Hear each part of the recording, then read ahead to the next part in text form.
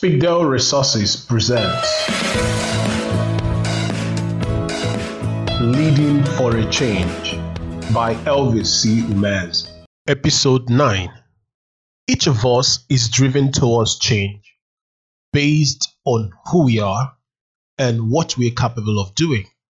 And this defines the value we give to the kind of change we love to see. However, what matters most in leadership is not the kind of change we love to see or driven towards based on who we are and what we're capable of doing, but what needs to be done. Reflection. Is the change you're driving a function of what needs to be done?